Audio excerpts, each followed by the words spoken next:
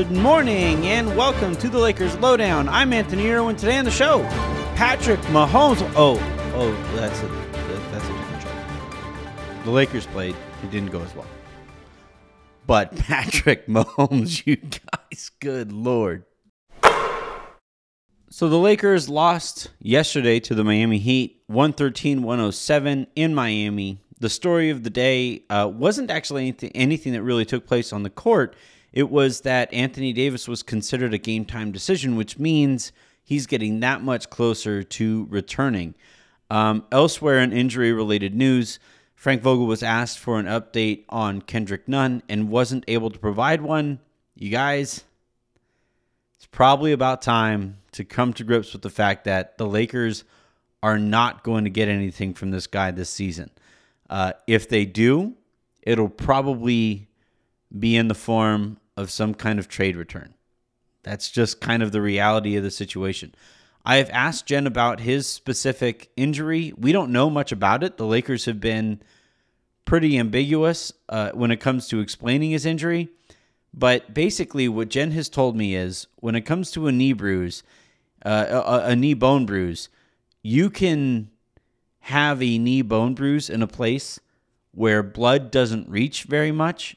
And at that point, if it just doesn't get any better, you kind of sort of have to go in there and see what you can do to open up some blood flow and let that knee heal. And given that we are now months removed from this, and Vogel said, and this was the most ominous part of his response, Vogel said basically they are trying to ramp him up, but every time they try to ramp him up, his knee just gets that much more sore. It indicates to me that this is way worse, let alone that they initially indicated, right? Remember back in the day, it was like, oh yeah, a couple weeks, we'll reevaluate him.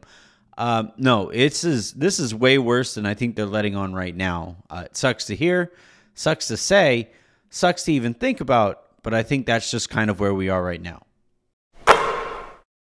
Elsewhere in sports news, good God, that football. Oh, I guess I can't talk about the football. The football was really good, though. The football was way more fun than the Lakers were. Okay, fine. Back to Anthony Davis, though. So a couple weeks ago, we saw him back out on the court, and when he was warming up and shooting, he was wearing a bulky knee brace. In the couple times we have seen him since, he has gotten rid of that knee brace. He has also, by the way, and look, this might be wishful thinking, this might be confirmation bias on my part, but he does look thinner out there warming up than he did earlier this year. So it'll be interesting. I think it makes a lot of sense for him to trim down. And apparently, as Harrison said last week in the lounge, AD reached out to Jared Dudley and asked, hey, how did you lose as much weight as you did back when you hurt your knee last year? And it makes sense, I think, on a couple levels for AD to lose the weight. For one thing, gaining the weight, I thought, made him a worse player. For two reasons, basically.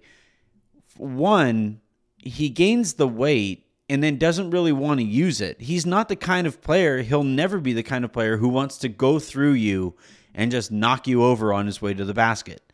Two, he is like a high flyer, crazy lateral mover anyway when he's at his best. So adding weight to that it takes away from both of those things. And again, like I said, the weight added doesn't make him better in other ways because he doesn't really know how to use that weight. So him losing the weight and then doing so while he is recovering from this knee puts less weight on the injured knee whenever he comes back, and then hopefully allows him to return to the kind of special basketball only he can really play at his position. The next big takeaway from this weekend, I thought, and this sucks to say because Trevor Ariza is like one of my favorite, like the season that he had or the seasons that he had with the Lakers were a couple of my favorite seasons that a Lakers role player has ever really had. I was really happy about acquiring Ariza back in the day because you swapped out Brian Cook, one of my least favorite players of all time, players. He seems like an altogether incredible person, Brian Cook does. But I just couldn't stand watching him play.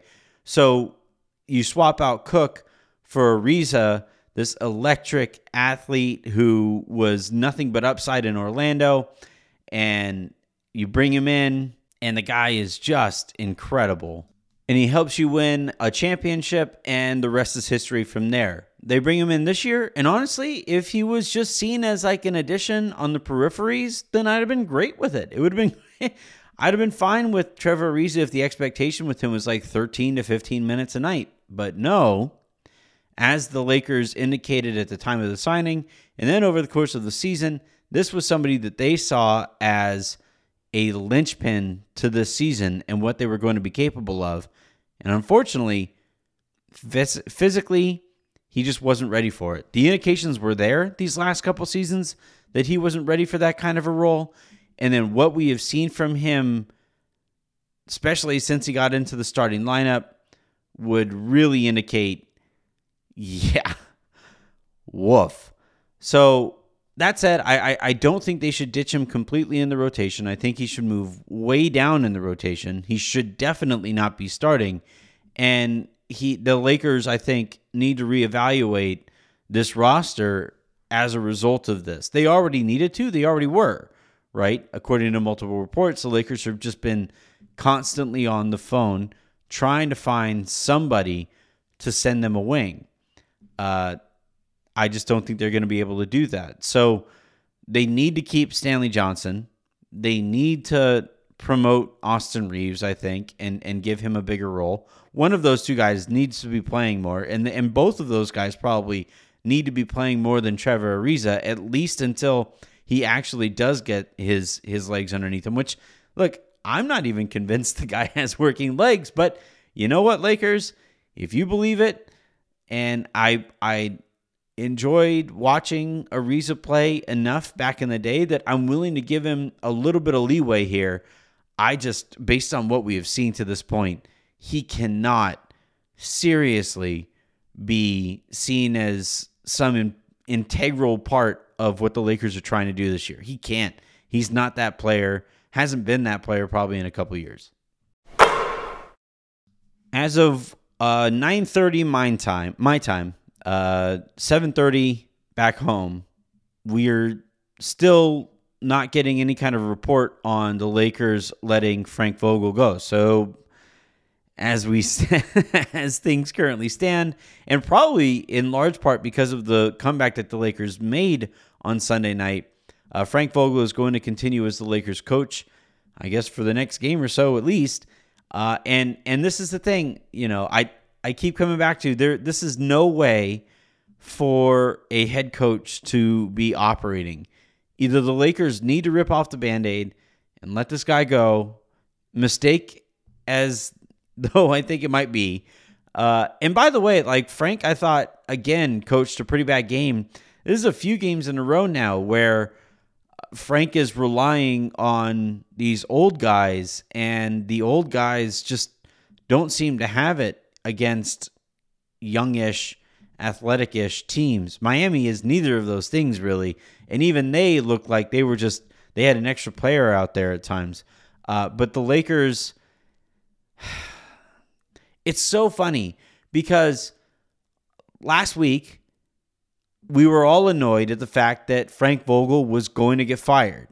And then now we have reached the point where we are all annoyed at the fact that Frank Vogel hasn't been fired. Not because I think Frank Vogel needs to be fired, but because everybody on earth knows that Frank Vogel is going to be fired. So either Rob Pelinka or whoever, the Rambi, Genie, the ghost of Jerry, somebody needs to come out and say, this guy is our coach for the remainder of the year, or they just need to let him go.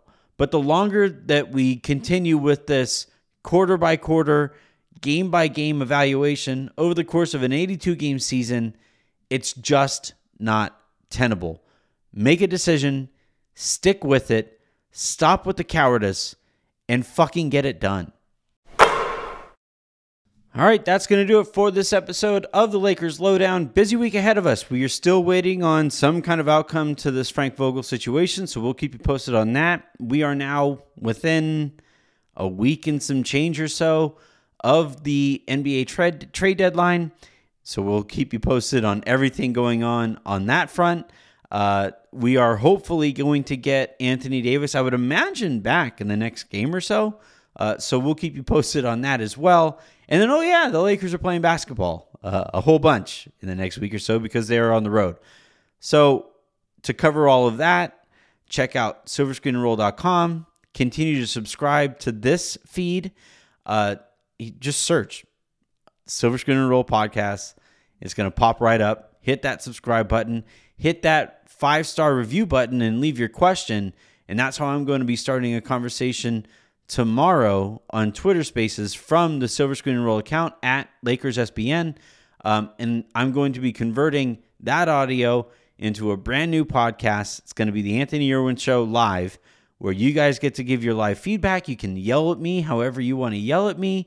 You can answer or you can ask questions on iTunes, and I'm going to be answering all of those live on Twitter Spaces, maybe even on StreamYard. If you feel like seeing me haggard on a Monday morning every Monday, you can check that out as well. Again, it's going to be on this feed and on the Twitter Spaces. And then we have hopefully a really cool announcement coming in the next few days or so regarding some other news across the podcast feed.